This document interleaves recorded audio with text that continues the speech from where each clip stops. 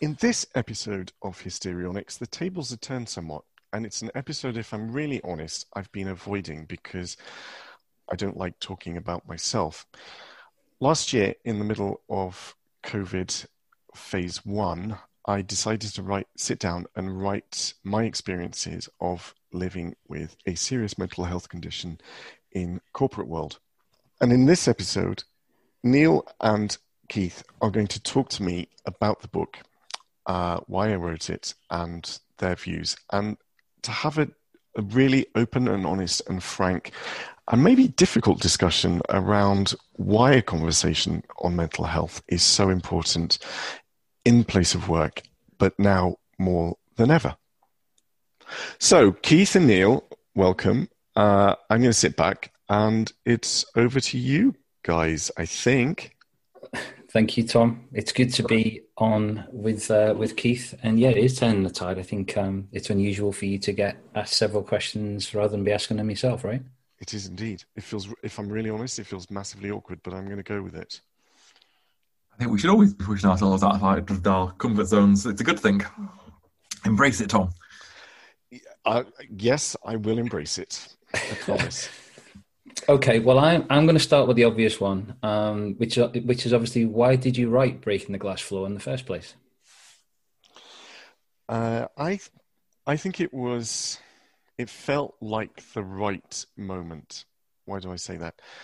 It felt that I had some time out to think, thanks to COVID. I wasn't spending so many hours on an aeroplane.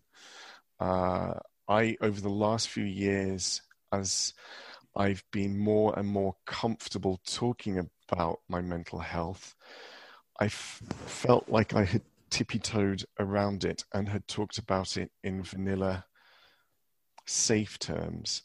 And having seeing a number of organizations, a lot of organizations that do the arbitrary, let's celebrate Mental Health Week, let's have massage in the car park and shiatsu in the canteen. I wanted to talk openly and honestly and frankly, in stark and bold terms, what it is like to live with a serious mental health condition. Because if we do want to make a difference in the workplace, and we must make a difference in the workplace, we need to know the reality of what a lot of people are dealing with. We need to know in descriptive terms what a lot of people are putting a brave face on, because those are our colleagues, those are our friends, those are people in our team. And I felt that somebody had to stick their head above the parapet and associate themselves with those very stark and difficult experiences, from sleepless nights right through to suicidal thoughts. So it felt like the right time to do it. I'm lucky. I'm of a certain age where there's more of my career behind me than there is in front, perhaps, and therefore, if I do become stigmatized by it in the wrong way, I can probably survive that and cope with it. I don't think I could have done it when I was 35, definitely not when I was 25. And I suppose the final reason is, how can I accept myself for having a mental health condition if I can't help other people accept it? And I need to be able to talk about it for my own benefit. I need to be able to normalize it for my own benefit. So it was the right moment and the coming together of lots of things, really. And that's really interesting, Tom. Thank you. I think the last year has been a really interesting kind of point of reflection for lots of people, and I think it's important that we kind of document and talk about these experiences of yours. I think before we get into what the nuts and bolts of the book and your experiences that went into there, I'd like to know what the experience of writing it was like. So kind of thinking about that reflective process of getting all of this down on paper, what was that like? That's such a good question. It was cathartic. It was it was cathartic with a huge weight of responsibility. I wanted to make sure that if I was going to sort of, what's the expression, blow my armor. What's the expression? Blow my powder, not keep my powder dry.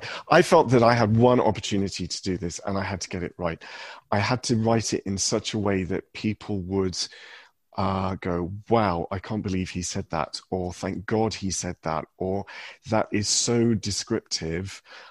It helps me better understand my husband, my team member, my boss, my whoever. So it was cathartic with a huge weight of responsibility. I'm not going to say it was a fun experience. It required me to lift the lid on some things that I had screwed the lid down on. It required me to confront some stuff. And I think getting my husband of 20 years, David, to write his perspective was really tough for him and really tough for me. It forced us as a couple to talk about some of the things he has to live with, living with me and sharing a life with someone who has a form of bipolar. But those conversations were cathartic and honest, and I think he benefited from it as well. So how long did it take, Tom, given you just mentioned it, it wasn't particularly a fun experience, and you were going deep into your psyche for many different reasons. Did it take many drafts? Did it take a long time to write? So I think I should confess at this point and manage expectations. We call it a book, and my imposter syndrome shudders at the thought of calling it a book. It is deliberately a short read. So it's basically a posh pamphlet. It's about an hour and a half to 2 hours, wouldn't you say, to read? And it's fast paced. It took me about 3 weeks. Okay. And I probably wrote it in about 4 big goes. Okay. And it's not an easy read for several reasons. It's not an easy read in terms of the style. I wanted the style to reflect what a state of mind is like when it's going through a bipolar episode. So it rambles and it goes all over the place at great speed, I think. But it took me about 4 weeks. And then I sat on it. And then I had a number of occasions. I had about a week afterwards where I would wake up in the middle of the night and think, oh my God, you can't put that out into the world. What will happen? What will people think? Yeah. Well, I think in terms of, whether you did the right thing or not, from your perspective, from our perspective, you absolutely have, and raising the awareness of mental health and how it's treated in such a way in so many organizations can only do good. And obviously, you mentioned in there, Tom, very early on around the fact that the world glosses over mental health, and there's plenty of gloss out there, but some work is being done. But is it the right type of work? I question that. I haven't read the book whether actually there's enough being done in the right way. Can you tell us a little bit more about that? So I think we are doing more. I'm just not sure we're doing enough. And I think the reason that we're not doing enough is because we still don't give appropriate status to the mind. So the mind for me is merely a muscle. It's the muscle we rely upon the most. It's the one that is most fragile. It is the one that's most easily broken, but in some ways it's also the most strong. And yet we treat it as a second-class muscle compared to a physical muscle. So in the same way, or in the way that we can say, I've pulled my back, I'm off to the physiotherapist in the office, and nobody bats an eyelid, or they shouldn't. Or you can limp into the office with almost as a badge of honor on the weekend because you've run a marathon at the weekend. You can't do that with the mind. You can't say, look, I've pulled my mind muscle. I'm just gonna pop out for a bit of psychotherapy to get it back in order. Or you can't limp into the office mentally on a Monday and say, look, I've really overstrained my mind muscle. It's limping. I need to do something about it. And until we give the mind equal status, we will only really dance around some of the solutions. And I'm not sure, it's probably a bit chicken and egg. We probably need to come forward with more of those solutions in order to give the mind equal status to the body. And I still don't think that we talk in loose terms. Oh yeah, depression. Oh yeah. So-and-so's got an issue. Okay, but what does that actually look like? What is the nature of what it's doing to them? What is going on inside their body? What is going on inside their mind as it happens? We talk in glib terms as if we understand the reality of suffering from a serious mental health challenge. And I don't think we do. And that's another reason I wanted to write Breaking the Glass Floor, to give unequivocal, stark descriptions around it. So yeah, I think we are doing a lot more. We can talk a lot more about it. I think famous people coming out about it helps. But we need to facilitate more conversation inside the organization. And we also need to link the management of mental health inside the organization to great leadership. I'm doing a lot of work with organizations around now about mentally healthy, psychologically safe working environments. And that just boils down to great leadership.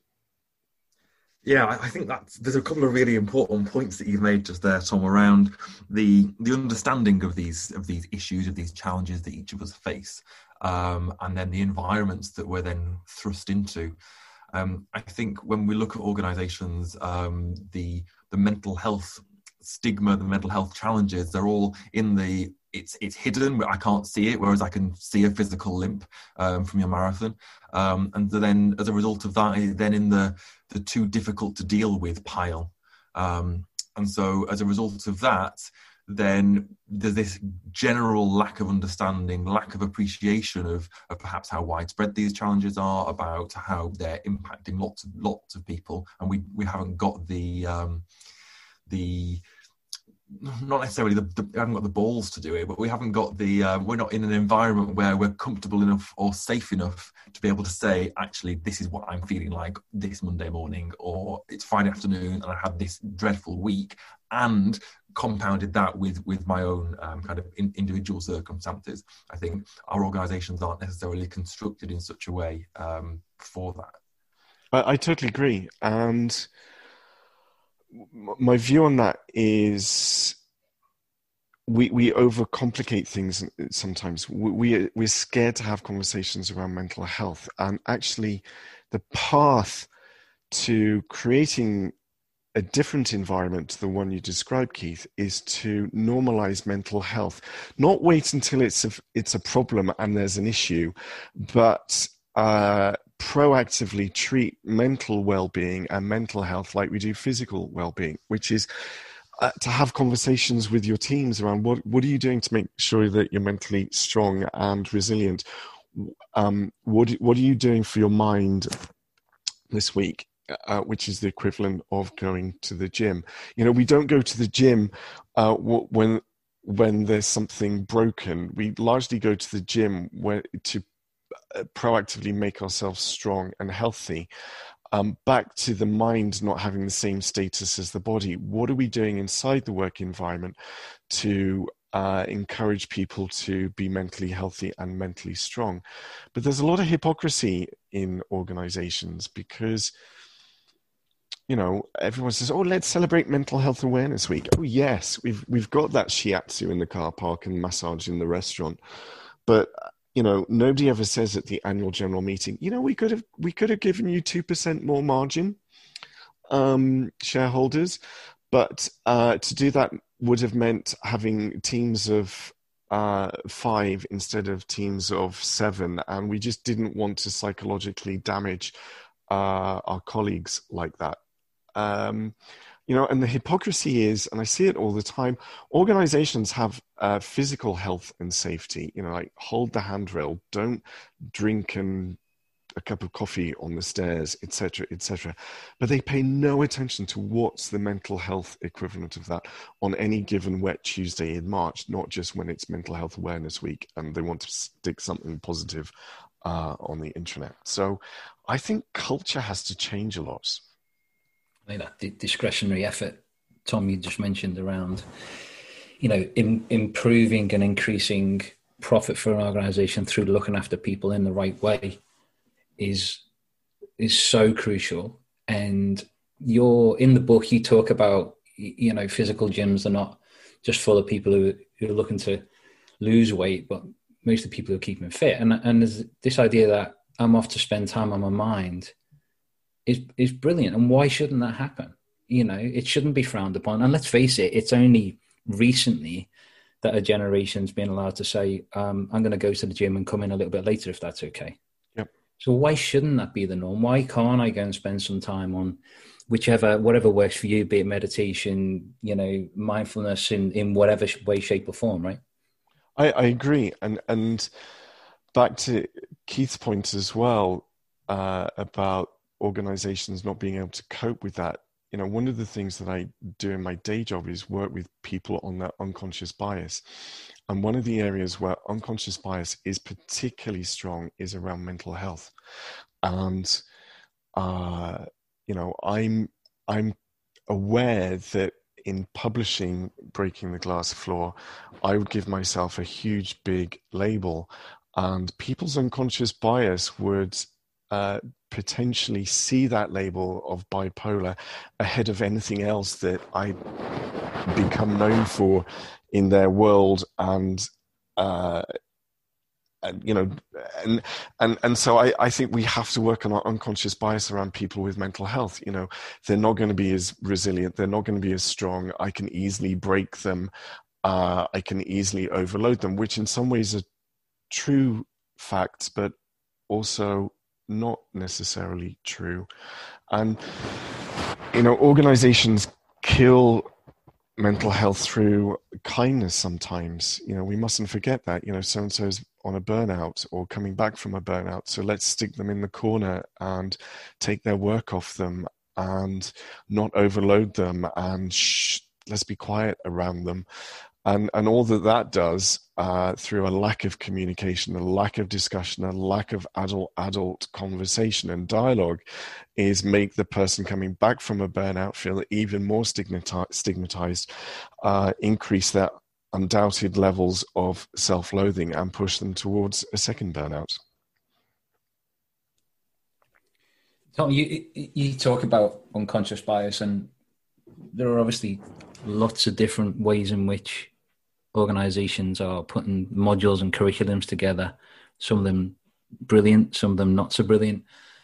You talk in the book around really thinking about how understand the reality of a sufferer's world and then adapting. Do you feel at the moment that a lot of I call it training when actually it should be learning and development in a truest sense of the word? Do you think of it as too much of it is too generic? You mentioned about the shiatsu in the car park, etc. Do you think it's just too generic and it's not focused and it's not really thought through?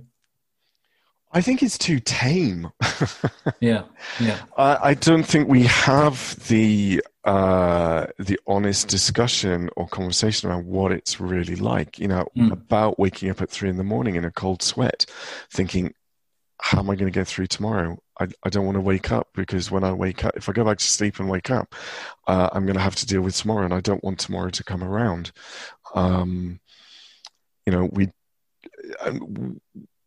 We don't talk about, medication.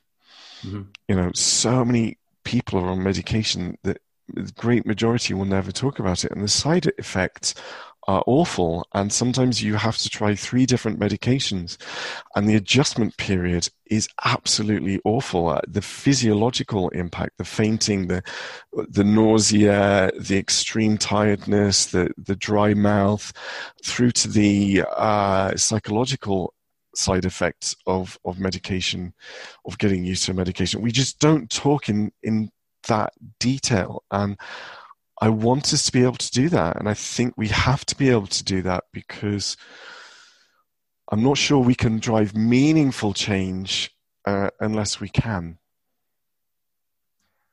I think there's a big piece here around people being comfortable asking the questions.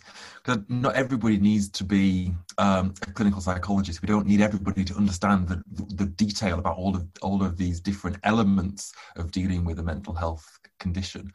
But I think by not having any conversation about it and by just having this generic training or the shiatsu in the car park, then it's the sticking plaster, isn't it? Yeah. I wonder, and whether, I don't know if this is something that you've got more experience of now, thinking about the clients you're working with and based on your experiences that have gone into the book. I'm just thinking about how maybe the world has changed in the last year as a result of COVID.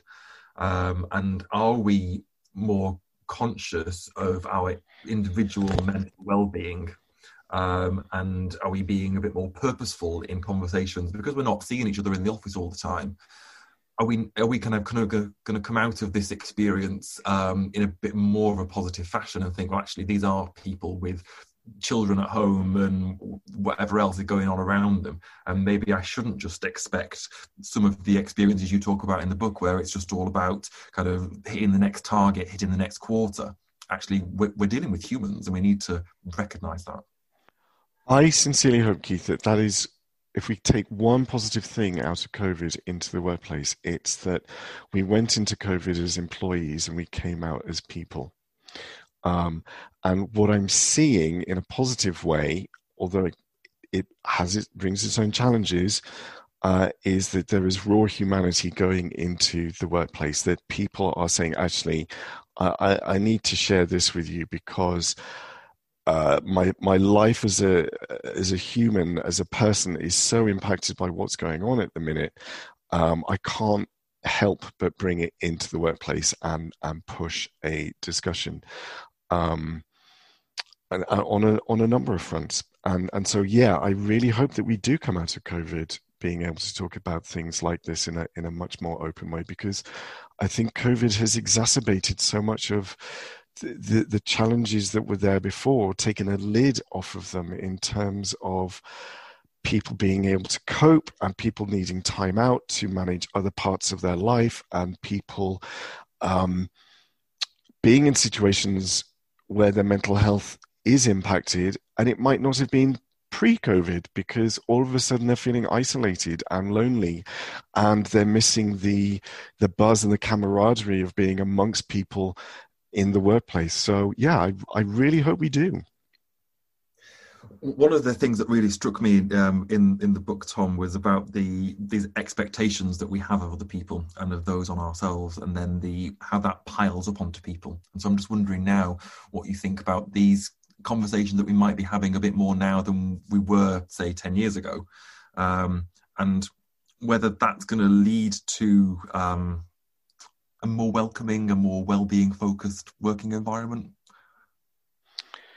I think that so many of us walk around with a bully on the shoulder, and I was born in 1972. I grew up in an age where we were pushed to be better than everybody else. Life was competitive from the age of 5 onwards, and that just continued into the workplace. So that being on a graduate development program, you were constantly encouraged, pushed, required to consider your strengths, your position ahead of everybody else who was on top of who was in the graduate program. And that just continued into the workplace of the 90s and the noughties, and actually showing a level of vulnerability and humanity would have, because of unconscious bias at best, but because of open discrimination at worst, would have impacted you enormously. And so I think many of us who are in our mid to late 40s upwards walk around with the bully on the shoulder because of that, what I've just described, and therefore push ourselves to do things that are not good for us, that are the mental equivalent of running a marathon every day, which everybody would admit is nuts. And so I do hope that we can talk about workload and burdening and extricate it from, but what is your potential in this organization, and how do we see you as a future leader of this organization? Because I think many of us felt that we did have to literally kill ourselves in order to be eligible and seen as a future leader. Tom, is it you talked about the fact that age boundaries? You couldn't have come out and written this book if you're in the 20s and 30s, and also you talk about in corporate life, potentially someone saying to you, it's not right for a leader to be able to show this empathy or this amount of emotion. Do you think that still is the case? Do you think that's changed? I think yes. I think we have to be much more nuanced around what is emotion. Yeah. I think often I'm a very passionate person, and one of the positives about driving myself was that I always looked for better and doing better, and thinking that as a team we could achieve more, and so I could get very passionate about things, and that was described as sharing too much emotion. And there's positive emotion and negative emotion. I think we need to be more nuanced around what it's appropriate to show. And I do think that because too many of us do work in organizational cultures which are a bit clannish or even cultish, where you can't bring yourself to work, there is an accepted norm around what is an appropriate way of behaving, which is totally homogenous in so many regards, in so many respects, and therefore people feel that they have to switch off their emotion, and that drives toxicity and negative behavior. So yeah, we all have a responsibility to create a healthy working environment. And is that why you wrote in there, Tom, in the book about you wrote this for all of us, and you talk there about the different factors around not just words or phrasing or timing or toning, but people, these words that people use in the workplace can have a huge impact. Is that some of that relating back to that comment as well? Absolutely, it is, and we're all guilty of it. So if you and I were in the office together, and I got cross with you and decided to punch you in the face, that would have consequences. It would have consequences. I'd be fired. I might even get a criminal record. But because we don't give the mind equal status to the body, I can do the mental equivalent of punching you in the face, and it goes unnoticed. And often, me punching you in the face is packaged as, well, Neil, you're just too sensitive. Or or Neil, you need to toughen up, or that's just the way Tom is. You have to learn with it. Tom's great at his job. It's just that occasionally you get mentally punched in the face. No, we need to stop this. We need to take responsibility for our words, and make sure that we're not doing the equivalent of mental GBH. And that's not to say that we should not have difficult conversations, but I think an area where organizations are lacking is in the development of leaders, and frankly all colleagues, to shape confident, constructive, healthy conversations, which can be challenging at times. That comment you just made there, Tom, about that's just the way Tom is. How many people who are listening now have heard that before? Oh, he always flies off the handle. Oh, it's getting to the end of the quarter. Or she's always like this. She's always like that with new team members. And it's not only is that a dreadful thing to do, to kind of almost I don't think people are lauding people up like this, but they're not challenging these behaviours in the workplace. I think that's one issue. But also, if there's no way of me saying, actually, Tom, you might be always like this, but this is how you've made me feel. When we just interacted in that way. If there's no vehicle for me to do that, then all that's going to do is reinforce the challenges that I've got with my own demons who are sat on my shoulder telling me that I'm not good enough, or that they were right last time they said it, they're going to be right in the future. And so it's this self-fulfilling sort of spiral, isn't it? I think, Keith, that life is always a deal. This is what if I get something, I always need to give something. So to that point, if you give me an environment where I can talk openly about my mental health, I also need to be cognizant of who I am and what my mental health is and what my behavioral impact is on other people's mental health. So I don't know if that makes sense. I see so many leaders who are not self-aware or unself-aware. And I think as leaders, we need to lead an environment which is psychologically safe. And a big part of that is, I know the impact that I have. I know that I can fly off the handle. I know that I can be obtuse. I know that I can be political. I know that I can, I have unconscious bias. I know that I can push my team too hard. We need an environment which is psychologically safe, and we need to also know that what we do, with the impact that we have through our behaviors. I think one of the things that really struck me in the book, Tom, is where you start to come round to recognizing where your demons are and what you can do with them. So, I mean, part of the things that we're talking about here, I think, are about having the almost like the language or the dictionary, the ability to talk about these things in the office. If I know what words to use, then I'm not going to upset somebody. I'm not going to or kind of. I'm not going to cause an issue, but I've got the confidence to have the conversation if I know what words to use, and I know that I've almost got permission to have these conversations. But I'm thinking now about how can you, or how have you, made the most of your demons, in terms of you recognize that they're there and they're a part of you, and so rather than ignoring them and trying to be Turbo Tommy, how can you acknowledge them and maybe can you build them in as part of your package? Is that part of your strength, part of your own humanity in the workplace when you're going into places?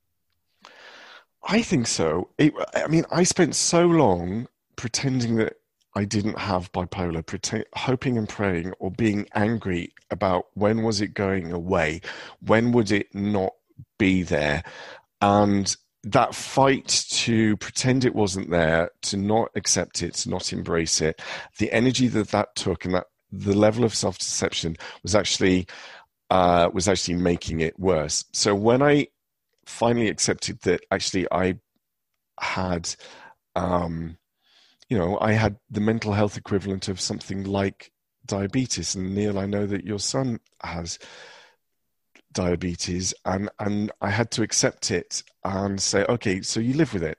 What does living with it mean? It means thinking about your diet, thinking about your therapy. It means checking the amount of sleep that you get. It means limiting the amount of alcohol that you drink, because anything over than really the government recommended allowance drives your anxiety through the roof. So and that was the starting point. And then the next step was probably where you're getting to, Keith, which is, but it's actually brought me some positive things. I think it's brought me an appreciation and empathy for other human beings, which is absolutely vital in the coaching and culture work that I do inside organizations to make them better places to work. It's given me a heightened understanding of other human beings. Again, great for the work that I do. I also think, and this is a non-scientific perspective, that the creative side I have, which allows me to come up with, I hope, innovative solutions for clients and to write stuff, be it client communications or books, also comes from the part of my brain that has bipolar. I think it's the yin and the yang of that. And so I do something that has almost taken my life on a number of occasions, and which may still take my life. And I'm aware of that. It has brought me things that are a blessing. I know that sounds completely odd, but it absolutely has. And it's brought me a new network of people that I really, really value through writing things like Breaking the Glass Floor. So it's an incredibly personal book, and you do talk about, some of the dark places that you've gone to, and that still exist. But you do talk about that positivity as well. And you just mentioned, you're at your best when you're connecting with people and making human situations better. And I love that line because, as you just said, that creativity that comes with, bipolar and the different views that you have in both corporate world and working independently too, it does bring you a different perspective, right? It does. It absolutely does. And I think it's enabled me to read people better and read situations better. I think it's enabled me to shape conversations with people I'm coaching in ways that is more intuitive and helps get them to a better solution. It's changed my perspective on a number of things. My view on life and what is the meaning of life. Having decided on many occasions that I didn't want it, and weirdly knowing that day may come again. And that's tough for somebody like David to live with, knowing that I may decide that actually I'm done fighting. So it does change your perspective. You talk about David and David's perspective, and I found David's perspective in the book very emotional. Him as a life partner and his experiences are, again, so personal. But I also think his perspective is so reassuring to others who are living with someone who's got mental health issues and someone that they love. For me, if you're liking this to the work scenario, and you've mentioned this before, but allowing people to have training and learning developments that shouldn't just be a tick in the box. It should be about really understanding people and really understanding characters and how people face up to their demons is so important. And, I took that out from David's comments, and, it was a really, I don't know, it was personal, but I just hope it kind of kicks on that message to others, right? I hope so. I hope that it allows the start of a conversation that builds in terms of honesty and impact. And I've been lucky enough to do a number of talks on breaking the glass floor and mental health in the workplace. And, thanks to COVID, people are working at home, and people have sent me emails saying, I really found it helpful because I don't have mental health issues, but my wife, my husband, my partner who does was listening in, and it allowed us to have a conversation, a new type of conversation at home about it. And back to Keith's earlier point about COVID, I think the imaginary walls between home and work are blurring, and mental health is one of those places where that needs to happen the most, because we can all have a mental health issue. Somebody can have a mental health issue for 2 hours, 2 weeks, 2 months, 2 years, or their entire life. And it doesn't matter what period of time you have it over, it's still valid and valuable. And so we need to be able to talk about those who are having a mental health issue for 2 hours as much as we talk about those who are having it for eternity, because it's a bit like saying, well, I know your broken leg is really hurting in the office right now, but we can't talk about it because that bloke over there, he's got MS, and well, you know what, that lasts a lifetime. So we must have a dialogue and discussion around this. There's one area, Tom, which we haven't touched on yet, which is the name of the book. So, Breaking the Glass Floor. Why did you call it that? And actually, by the end of the book, I was thinking you were going to call it something else. I suppose it's a spoiler alert, really, isn't it? Part of my journey to discussing and explaining living with bipolar required me to come up with a metaphor of what it was like on any given day. And my metaphor was, it's like walking on a glass floor. Sometimes you can run and dance on that floor, bounce on it for days, hours, weeks. never months in my case, usually days, weeks if I was lucky. And all of a sudden, something comes along, and it can be something as seemingly benign as a crossword or a snarky email from someone, or an odd look from someone, which ignites the bully on the shoulder and fuels the self-loathing. And it's like someone has taken a sledgehammer to that glass floor, and it shatters below your feet, and all of a sudden you tumble into an abyss that you can hardly climb out of.